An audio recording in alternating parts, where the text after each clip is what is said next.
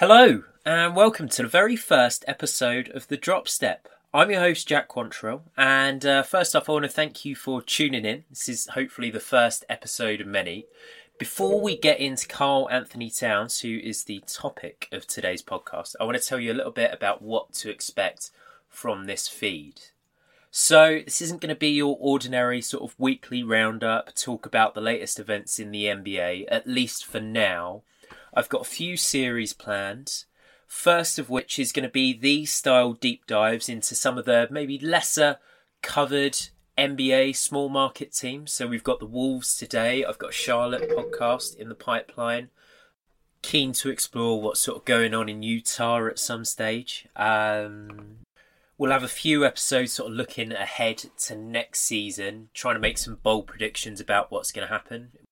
I've got a sort of collaborative trade series planned as well called Trade Wars, where we're going to look to get guests on, create some sort of fun fake trade proposals, argue it out who's got the better ideas for a certain team, and then have you guys vote on who. And lastly, I'm really excited about a series that I put a lot of research into, and that is going to be called First Class. So I'm really excited about that. That is a series where we're going to take the 32 best draft classes of all time and pit them up against each other in a sort of March Madness style tournament.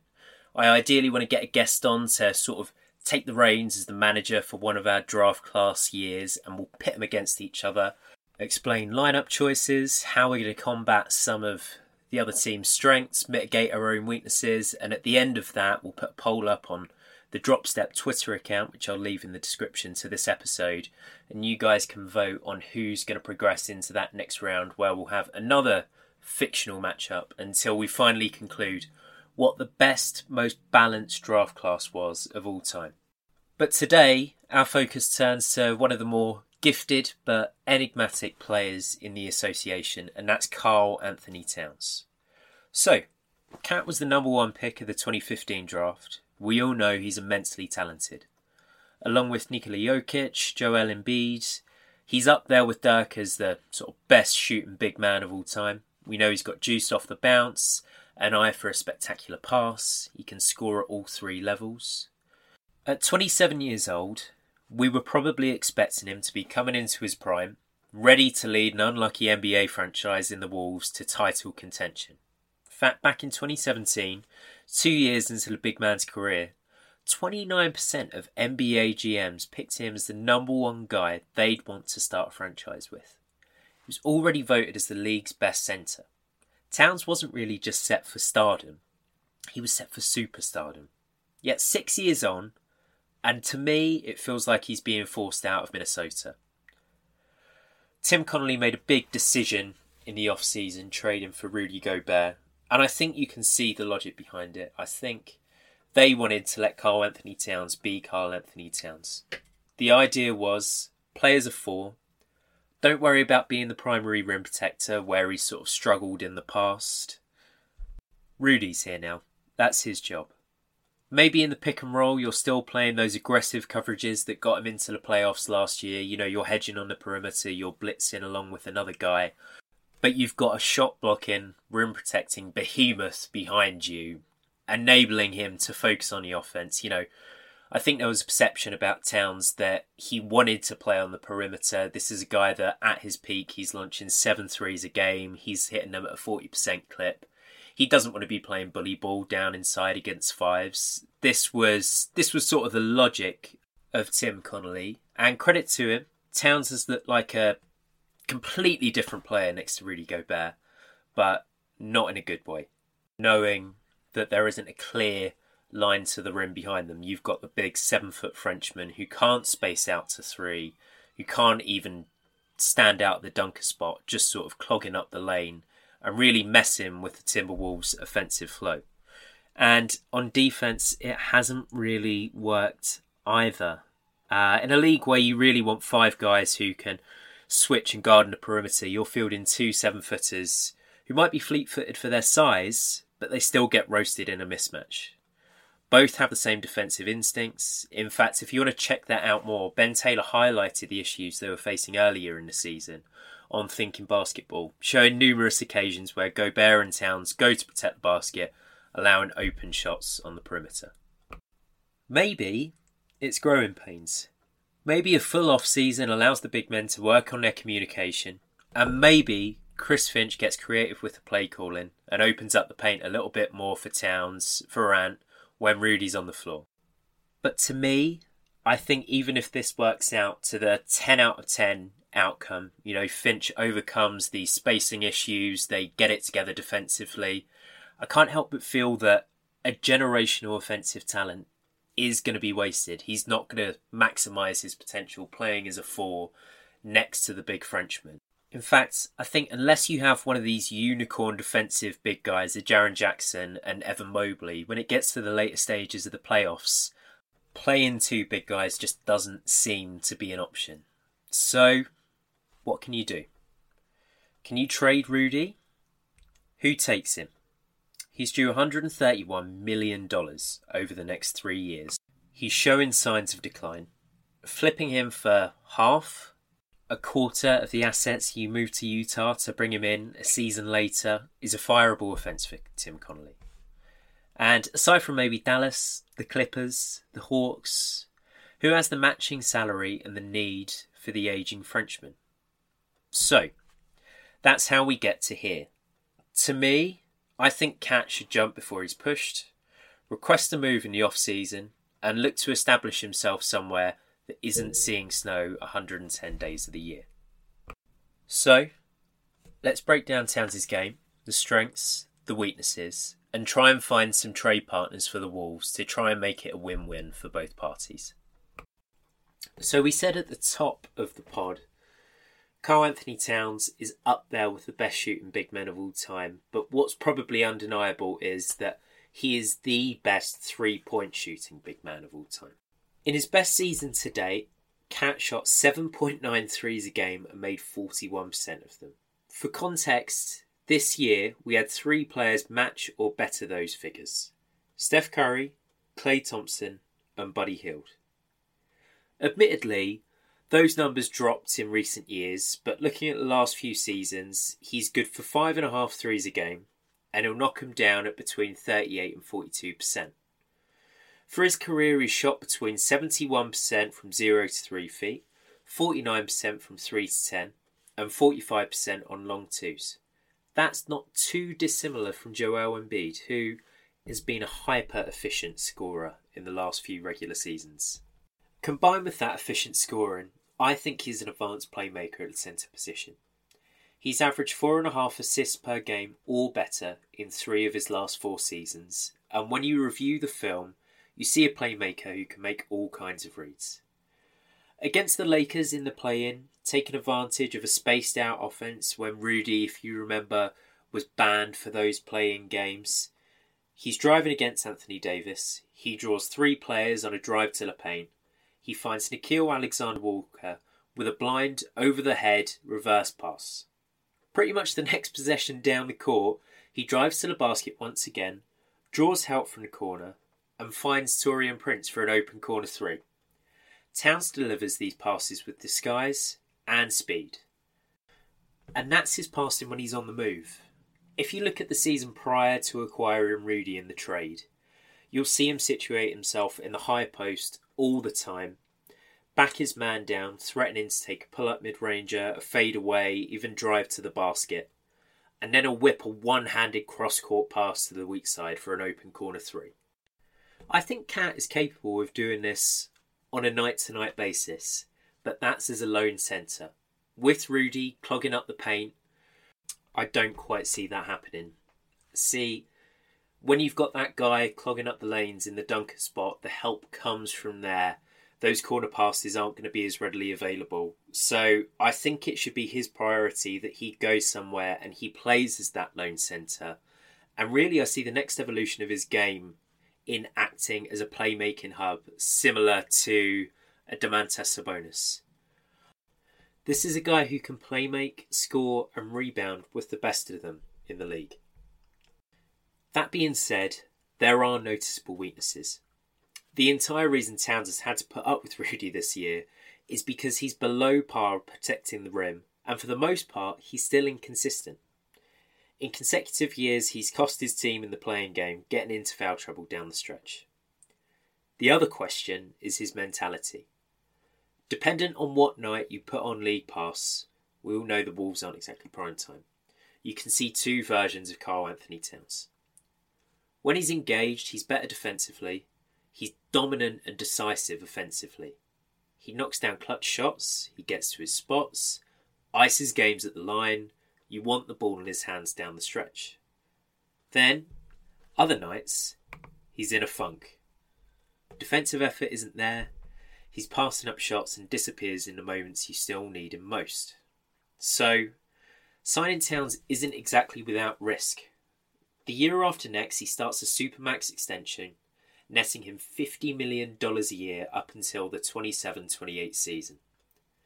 He's shown a slightly worrying recent injury record, having been a real Iron Man in his first few years in the league. So, that narrows down our options for where he goes. We need to find him a situation where he's the primary centre, not sharing with a drop rim protector like Rudy. We need a team that for one reason or another will be willing to take the risk on Towns. Whether that's the desperation to compete, having a treasure trove of assets, being in a small market. And obviously we need a team who isn't set at centre, which rules out a fair few of the league's best teams. So, I've got 7 teams that I think realistically should explore trading for Towns. And I'll pitch you in depth the 3 trade scenarios I like the most. One involving the Warriors, one involving the Blazers, and one involving the Memphis Grizzlies. So, honourable mentions from least likely to most. Now, I'll admit, I wrote this a couple of days ago. We're just coming off the back of the Celtics' first win in their Eastern Conference Finals series. I thought it was interesting to see who was in attendance and particularly who met up after the game. So, Anthony Edwards attended the game and he was seen having an exchange of words in the tunnel with Jaylen Brown, which brings us to our first potential trade partner, and that is the Boston Celtics. I think we all thought after Jaylen Brown was announced to All-NBA second team in the forward spots and he became eligible for that same Supermax that Karl Anthony Towns is due in the next couple of years, that his future was somewhat settled. There had been trade rumours last summer about him potentially being the main piece in a deal for Kevin Durant. But I think with the way that this Miami series has gone, there's going to be potential for Boston and Brad Stevens to really move stuff around. And one way they could do that is by pulling a megastar trade for Karl Anthony Towns. So the logic is as follows. They're thin in the front court, really. Al Horford is like a million years old. He was drafted back in 2007. Rob Williams has his injury issues. Therefore, over the next couple of years, there's a few doubts about who their starting centre is going to be. Step in Karl Anthony Towns. I think you could pretty much engineer a straight swap between the two. Because Brown is in that last year of his contract, there's perhaps a lack of security until he signs that extension. I see them having somewhat similar trade value. And I think offensively, this makes a ton of sense. So, Joe Mazzulla has looked to go away from that two big lineup that was so successful for the Celtics last year and really institute more 5-out, fully spaced, 3-point heavy team ethos when it comes to generating shots and how they go about their offensive game. So Towns really fits right into that. I think if you look at the numbers, Horford is taking a similar amount of threes to Towns this year, making about 42-43%. He was an absolute deadeye during the regular season, but he's had his struggles, particularly in this round during the playoffs. Karl Anthony Towns steps in there and he supercharges what was already the fourth most efficient offensive team in the league during the regular season. I see them, like I said before, instituting some of those handoff actions. I think Boston always looks best when they're running movement sets, getting Tatum the ball when he's already got some momentum. You know, they've got guards that, while they can handle and they can perhaps get to their own shot, they're not going to break a guy down in the way that, James Harden might at the top of the key.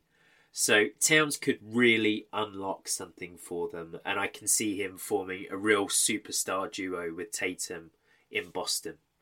You've got to remember, I think they're 24 and 27 respectively, so timeline-wise they match, and you don't have this redundancy of skill set that you perhaps have with Brown and Tatum, where neither are fantastic playmakers. They can both get to their own shot, they can generate their own points, and defensively, they can be really locked down when they're really focused. But Towns and Tatum, I see them feeding into each other. The more attention that Jason Tatum draws on the perimeter, the more you can throw the ball into Towns in the high post, who can then get some of their other role players involved.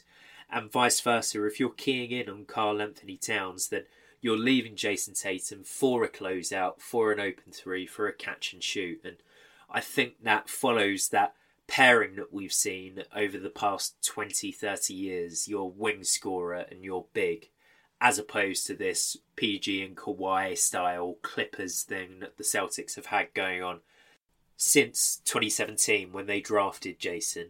But I do have my reservations. Brad Stevens has shown in building this roster that he's really prioritising two-way guys. Malcolm Brogdon is a sturdy defender. Derek White made all-defense second team this year as a guard and, offers that rim protection presence for a guard, which is extremely unusual. You see that with Dwayne Wade maybe, but not the Derek Whites of the world, at least usually. So Towns clashes with that ethos that they've had over the past few years in building the team. And if Robert Williams is healthy, I don't see him being involved in a trade here, because what's the point in having Williams and Rudy, unless you're going to get Rudy out of Minnesota as well, which we've discussed isn't really a possibility. With a fully healthy roster, I think you might run into some of those similar problems that Towns is experiencing in Minnesota. So between the fact that he doesn't really fit the ethos of the Celtics, while I think it'd still be a really good on-court fit, and that if Robert Williams is healthy, then there's some redundancy on court, I don't see the Celtics as that major destination for Towns. The other thing to consider is, like we've said, Towns is due $50 million once his Supermax kicks in, not this season, but the season afterwards. And that coincides with the new CBA coming into play, which would place incredible restrictions upon the Boston Celtics in terms of team building over the next couple of years. They wouldn't be able to trade their draft picks 7 years out into the future. They wouldn't be able to take back additional money in trades. They wouldn't be able to perform sign-in trades. So over the next few years, I think we're going to see teams perhaps pivot to a model where they might have one Supermax guy, one max guy, because financially, unless the cap really spikes with the new TV deal in 24-25, you're just going to have so many restrictions placed on you by having two guys that are making $50 million plus a year. The other thing is, if Jaylen Brown is happy to stay in Boston, they supermax him out, he's eligible for that full $295 million, then they have a championship roster. I think you can pin a lot of the blame for this season, unfortunately, onto their rookie coach, Joe Mazzulla. Perhaps I've heard Bill Simmons speak about you get an old head next to him on the bench. They had Damon Stoudemire next to him.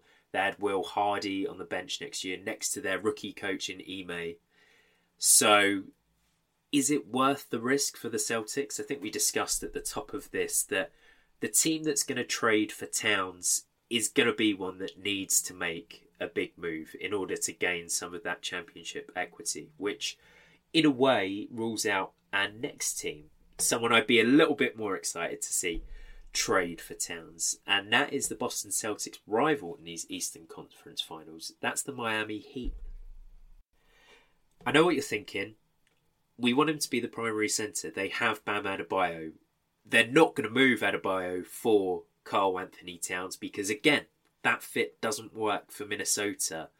But I personally really like the idea of a Karl Anthony Towns Bam Adebayo front court because I think they fill in each other's deficiencies far better than Rudy and Cat or another big man that you could perhaps pair with Bam.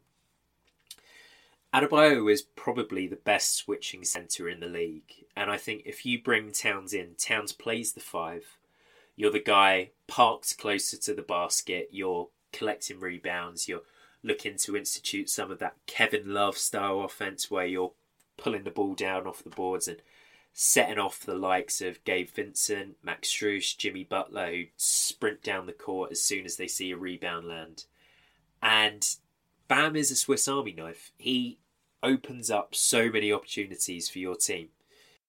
He continues to play that switch-heavy style. He's only allowing 0.88 points per possession on isolations this year, which is excellent. And you actually see Cat as a Rob Williams-style weak-side rim protector. You park him on the corner guy, as we've seen the Lakers do in the Nuggets series, which is now over with Anthony Davis. You allow Adebayo to take the tough matchup, and you cover up for some of Towns' deficiencies, really simplifying his job. I think most of the issues Towns has on the defensive end is when he's got complex decisions to make, and that usually comes from being in the pick and roll.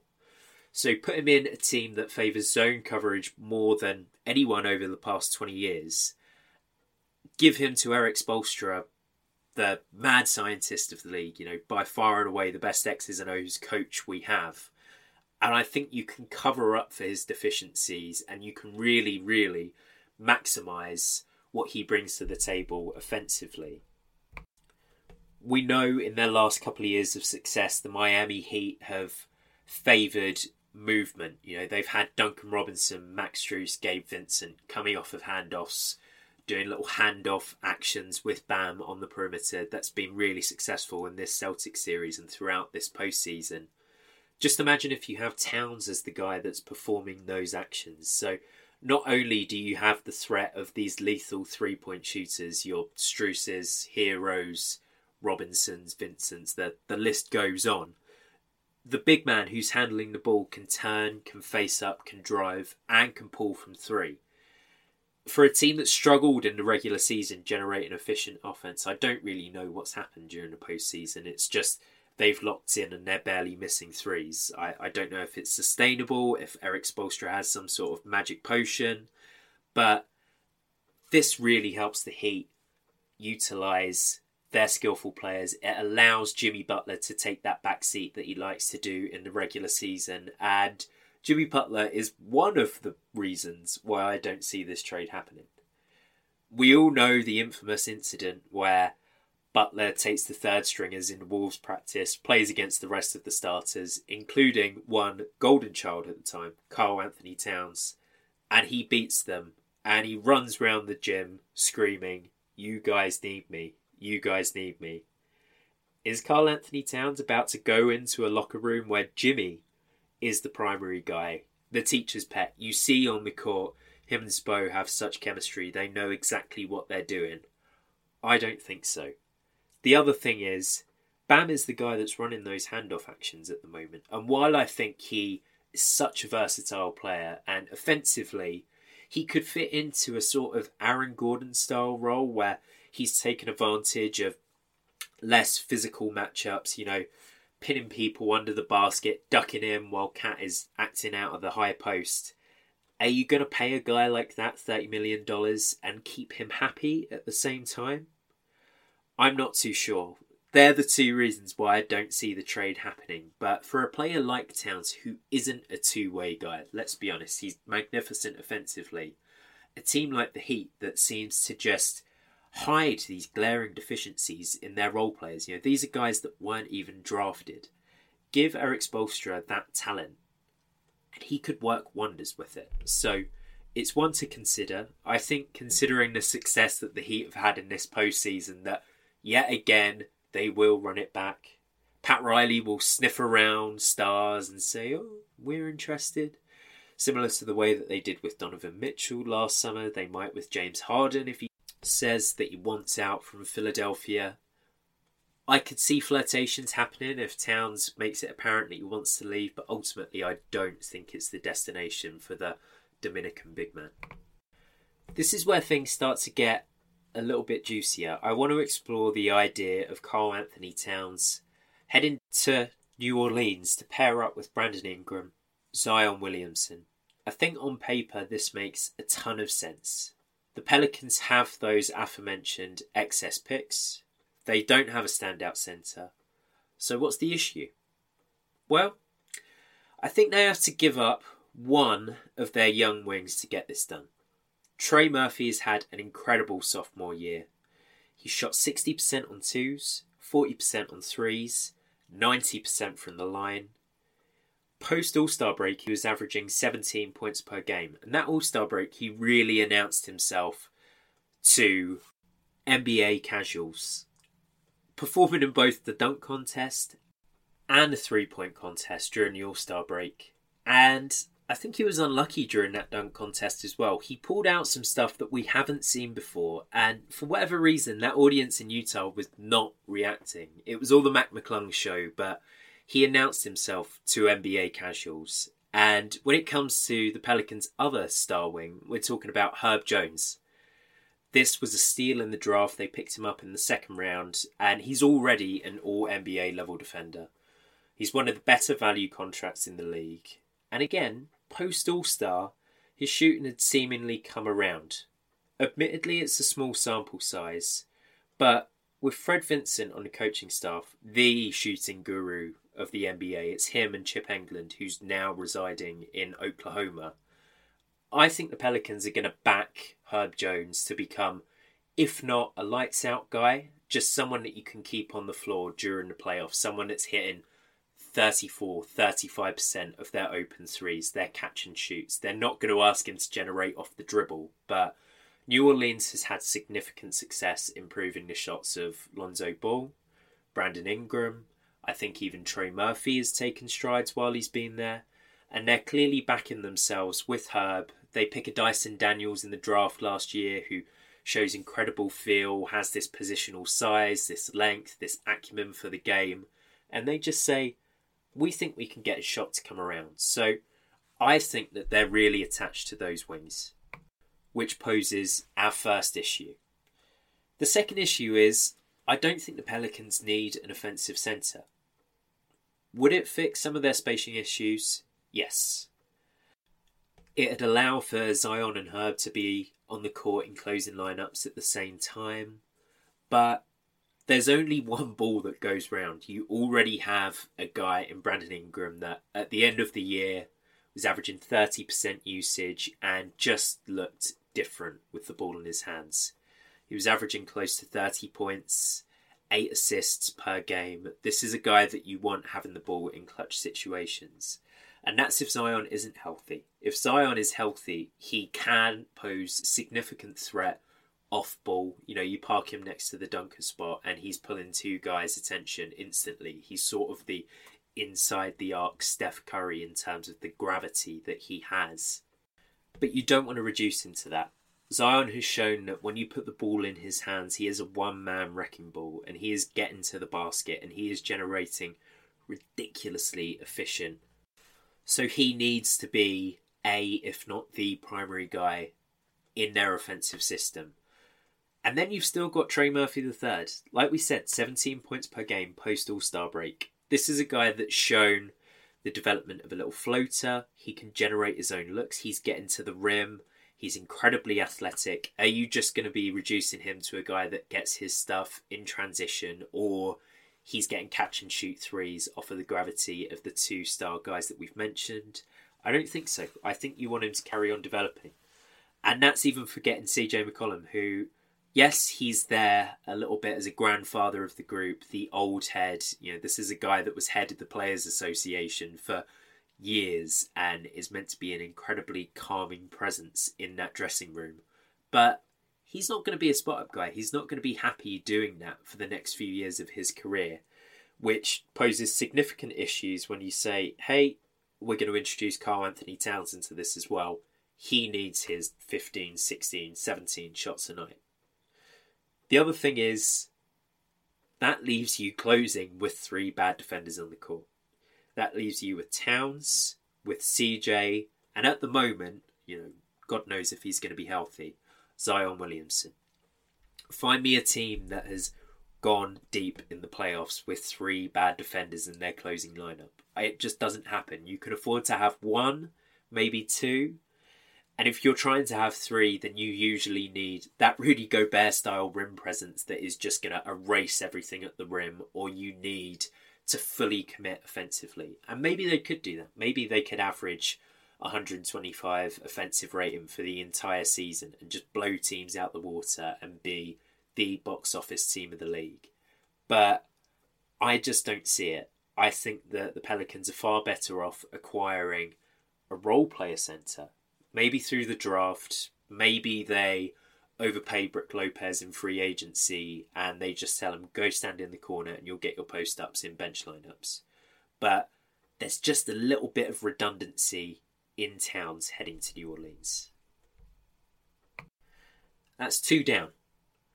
Have you got any ideas who our other couple of teams are going to be? Have you got any suggestions? Are you going to be mad if I don't mention your team in the Karl Anthony Towns bidding war?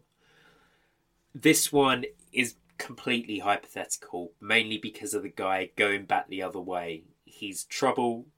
He's unpredictable. I don't see him wanting to go and move to Minnesota. But just for a second, imagine Luka and Karl Anthony Towns running the pick and roll together. Imagine Towns ending up in Dallas and just seeing, I can't believe I'm saying this, but it's a supercharged Harden and Embiid pick and roll. I think that fully maximises Karl Anthony Towns on the offensive end of the floor. I also think it would commit Dallas to having to reach that 125 offensive rating in order for anything to work. Kind of similar to what they had to do last year. But there's less redundancy in having a big man and this big creating perimeter guard in Luka Doncic. I love the idea of them performing handoffs at the top of the key. The issue with Luka has been when he's the sole creator on the team for 3 quarters, he looks incredible. He looks like the best guy in the association. And then you get to the 4th and he's gassed. He needs other players to step up. So simplify his possessions. Don't take the ball out of his hands, but have him run pick and roll with Karl Anthony Towns. He's made Dwight Powell the most offensive shooting big man in the league over the last couple of seasons. I think his effective field goal percentage has been somewhere in the 72, 73, 74% range. Give him a guy so much more versatile. Give him a guy that doesn't just catch lobs. I think in the next stage of his career, Towns is going to operate more like Joel Embiid. He's going to set himself up at the nail. He's going to go to work. He's going to throw in some triple threat footwork. And he's just going to can shots time after time from that mid-range area. Or he fully pops in that pick and roll out to 3 and he just spaces for the best heliocentric engine we have currently in the NBA. I mean, Luka, Jokic, it's between the two. But the reason why this doesn't happen is Kyrie Irving. I think fit-wise, Kyrie next to Anthony Edwards, next to Rudy Gobert, next to Jaden McDaniels, and whatever other guy you want to throw in at the 3 or the 4, it works really well. You have Kyrie, who is one of the most flexible scorers in the league.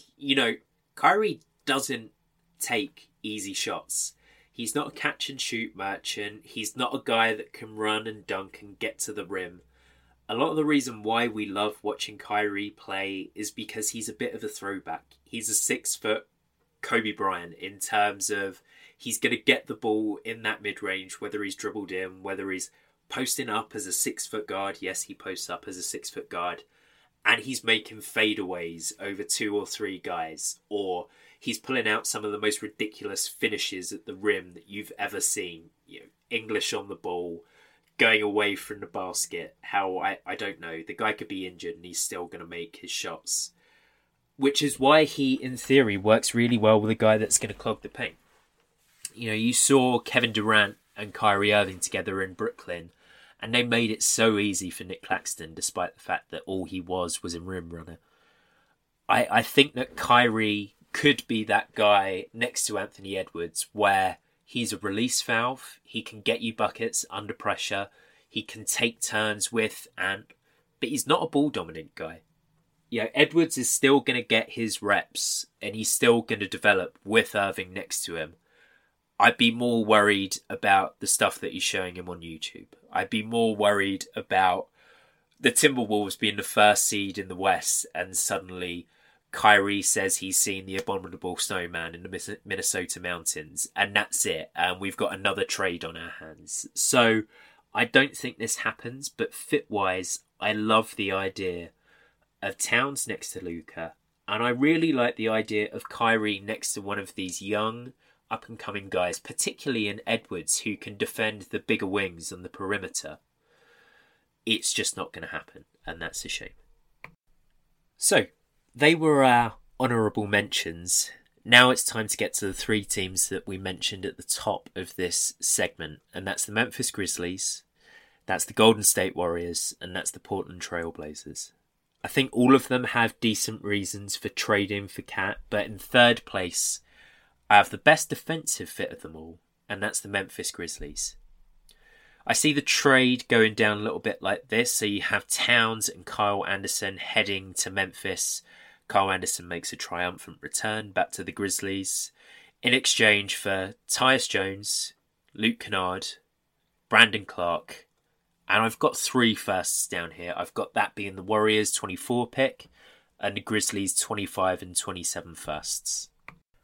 So, discussing the Grizzlies first, this is a major swing on their part where they pillaged their depth to acquire not a third, but a 4th star.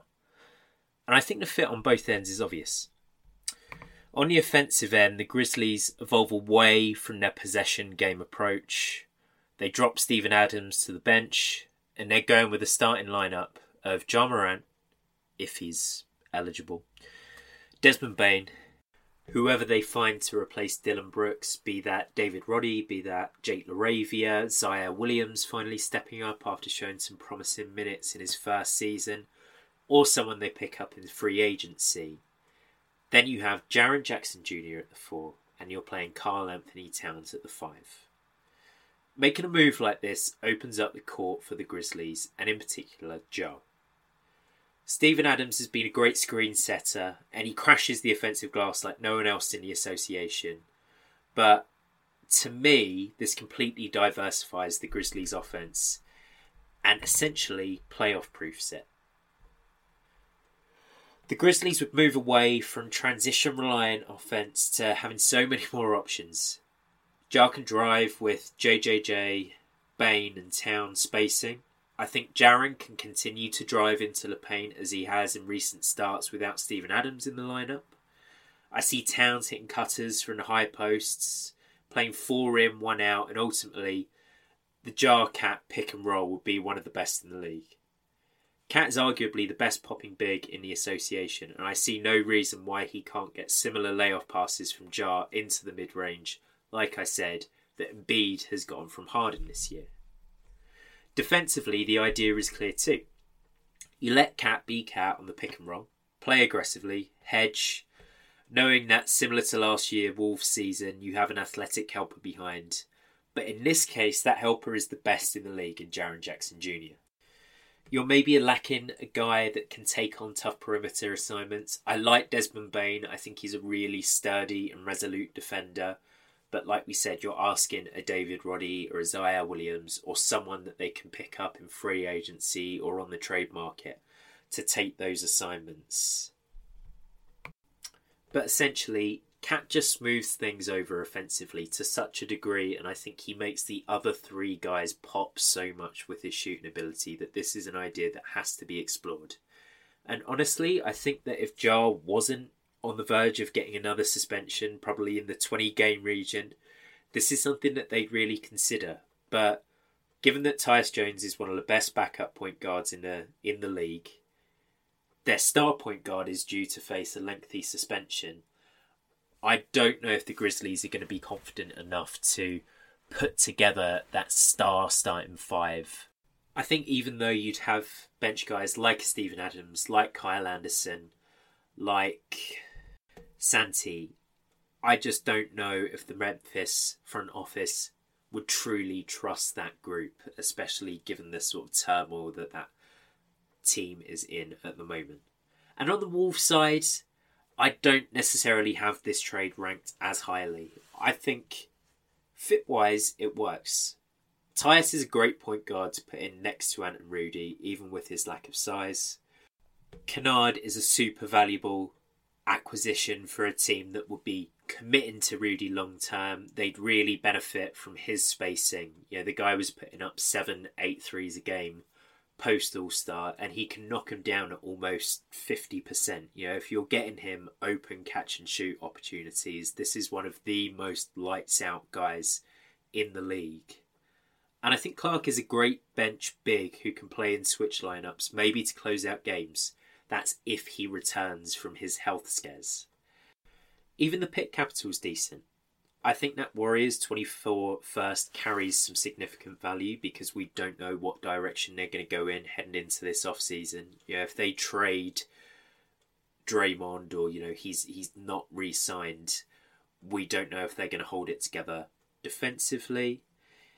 And then with the turmoil that the Grizzlies Association is in right now, maybe those 25 and 27 firsts are looking far more valuable than they were, say, 6 months ago. But I think it's a really hard sell to the fan base. This is a guy that you drafted number 1. This is a guy that you said is going to be the face of your team. And really, you're getting back 3 role players for him and 3 firsts. It raises the Wolves' floor, but it significantly lowers their ceiling. And making a move like this would be relying on Ant to have a Dwayne Wade style 06 playoffs to win it all in the future. So, that brings us to our runner-up. I think there are benefits for the Grizzlies, but they're definitely in 3rd place, and a team that would benefit from signing Karl Anthony Towns more or acquiring Karl Anthony Towns is the Golden State Warriors. It's been discussed for years now, them cashing in on their young core that used to look fantastic. Now we don't know if we can even call it a young core, in order to maximise their championship odds over the next couple of seasons. I think Towns heading to the Oracle Centre could make sense for both parties. The package would be something along the lines of Jordan Poole, Jonathan Kuminga, and a first for Towns.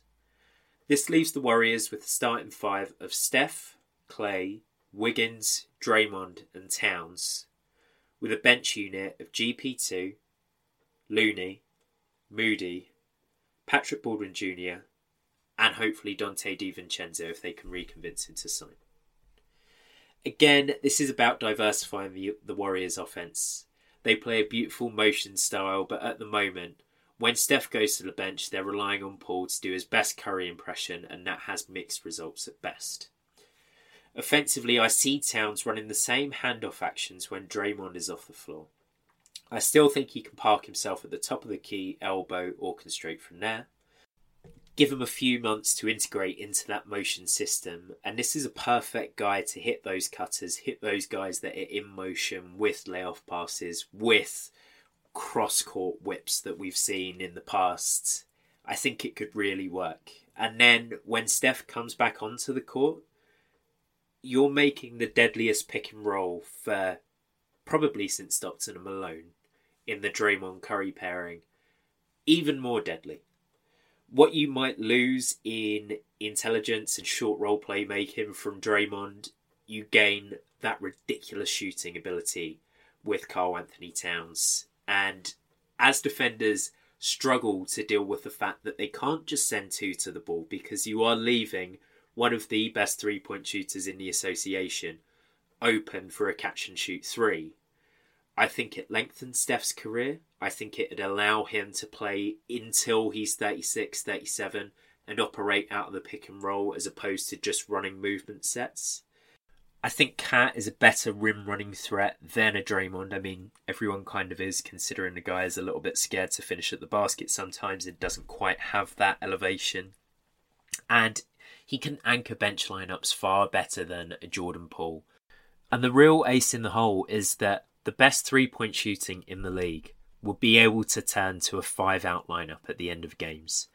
Can you imagine Steph, Clay, Wiggins, Towns, and one other guy, whether it's GP2, whether it's Patrick Baldwin Jr., whoever they choose to integrate. I mean, Moses Moody. They're going to be unstoppable, and that's something that they weren't during this year's playoffs. Defensively, I think it's a simple job. You're asking him to do what Looney does on a night-to-night basis. Be stout in one-on-one situations, crash the hell out of the boards, and trust athletic guys like an Andrew Wiggins, like a GP2, and even Clay if he rediscovers some of that athleticism that he had pre the 2 ACL tears, to take care of business on the perimeter. And he has Draymond clearing up for him. I mean, it's a risk for Golden State. You're moving 2 homegrown talents for a big star, but I think if Cat were to stay healthy, he'll help extend Stephen Clay's career. He adds shooting and scoring threat. He allows them to diversify the offense. He perhaps allows them to move away from Draymond in the long term. And for Minnesota, I think this is a no-brainer. You secure yourself a young ball handler with some off-ball capabilities as well as on-ball juice to run the backcourt with Ant. And you bring in another young explosive wing to add to Edwards and McDaniels. This improves their versatility and depth of the Minnesota roster. It allows Naz Reid to re-sign as the clear backup centre who can also play the 4. They can go small with Conley, Paul, Edwards lineups, focus on scoring. Or you go for 3-wing lineups of Edwards, Kuminga, McDaniels, and you lock everyone down on the perimeter. And then you still have the best rim protector in the league stood by the basket, and he's never had a simpler job. This makes them more playoff ready. Maybe it lowers their ceiling. I think you only do this if you're high on Kuminga and you believe that Jordan Poole can get back to a level that he reached during last year's playoff run. But it's 100% an option for the Minnesota Timberwolves, and it's something that I think makes sense for both parties. But it's not my number one trade for Karl Anthony Towns. There is a star that is looking to make one last run, and that is Damian Lillard, and that is the Portland Trail Blazers. First off, let me acknowledge this team isn't doing any impressions of the 04 Pistons on the defensive end. But while 90% of the community thinks Portland should blow it up, they seem content at making one last run at building a contender around Dame. You know, after their one last run last year. I think package-wise it's simple. They send the Wolves Anthony Simons and the number 3 pick on draft night. Jason Quick of The Athletic made it really clear that the Blazers will trade their selection unless it landed at number 1. Well, they've landed at 3. I think that's a great position to be in. They should really pivot and they should trade Lillard and build around a young core. But in this scenario where they want to make a run, I think Towns is probably the star that makes the most sense for them to seek to acquire. It leaves Portland with a backcourt of Lillard and Sharp. Grant re-signs in the offseason along with Tybal. They have Towns at the 5. And then they also have Nurkic and 2 to 3 more tradable picks dependent on if they can negotiate something with the Bulls where they open up the eligibility for future firsts to be traded. I said at the top of this section, the team that trades for Karl Anthony Towns needs to have a reason for doing it. There is a risk in trading for Cat, and I think Portland is the team that should do it. Bringing in Pascal Siakam or OG Anunoby probably balances the team a little more, but they don't restructure the team. Ultimately, I think with Nurkic at the 5, Portland won't be able to make a run at a championship, so this move addresses that. Like we've said for many of these options, the Towns-Lillard pick and roll would be the most dangerous in the league. Portland would have 4 ball handlers on the court in closing situations who can all generate their own shot. Like with Steph, Towns' gravity extends Dame's career, open up the paint more than a Nurk so he can continue to drive to the basket at an elite level as he has this season. And even if you don't move Nurkic, he's a credible backup 5 who can shoulder decent minutes during the regular season and provide serviceable relief if Towns is in foul trouble in big moments. On the Wolves side of things, I think Anthony Simons might be a perfect complementary player to Edwards in the backcourt. He's shown he can be really productive next to a primary guy. He's a great source of shot making when your number one sits. He's an elite off-screen, off-the-catch movement shooter who can pull up off the dribble. And he has the athleticism to develop into a serviceable point of attack defender at some point. On top of that, the Wolves bring in the number 3 pick. Whether that's Scoot Henderson, whether that's Brandon Miller, that is an absolute jackpot. You go from having a really troubled franchise who really messed up last season to having one of the most exciting young cores in the league that is ready to compete right now. Ultimately, for me, this is a win-win for both teams. Maybe it's a slightly steep price for Portland to pay to bring Towns in, but I love the idea of Towns in Portland. It would make for ridiculously fun basketball, and Cat provides a great bridge between the Lillard and the Sharp era. So, there you have it. That was the first episode of The Drop Step. We've dissected Towns' game, why he should be traded, and where he could/should end up. Let me know your thoughts on the episodes at the Dropstep NBA. You can find that link to the Twitter account down below in the description, and vote in the poll to decide where Cat should be traded. Thanks for listening. I'll be back in the next few weeks with my debut episode of First in Class, a series that pits draft classes against each other in a 32-team tournament. I've been your host, Jack Quantrill. I really hope you enjoyed listening to our first episode. I really hope you enjoy the Celtics Heat in the Eastern Conference Finals. And I hope you enjoy the rest of your day. Thanks for listening. Tell any of your basketball-loving friends about the podcast. Drop a like, rating or review wherever you're listening. And I hope you tune in next time for another episode of the Drop Step Podcast.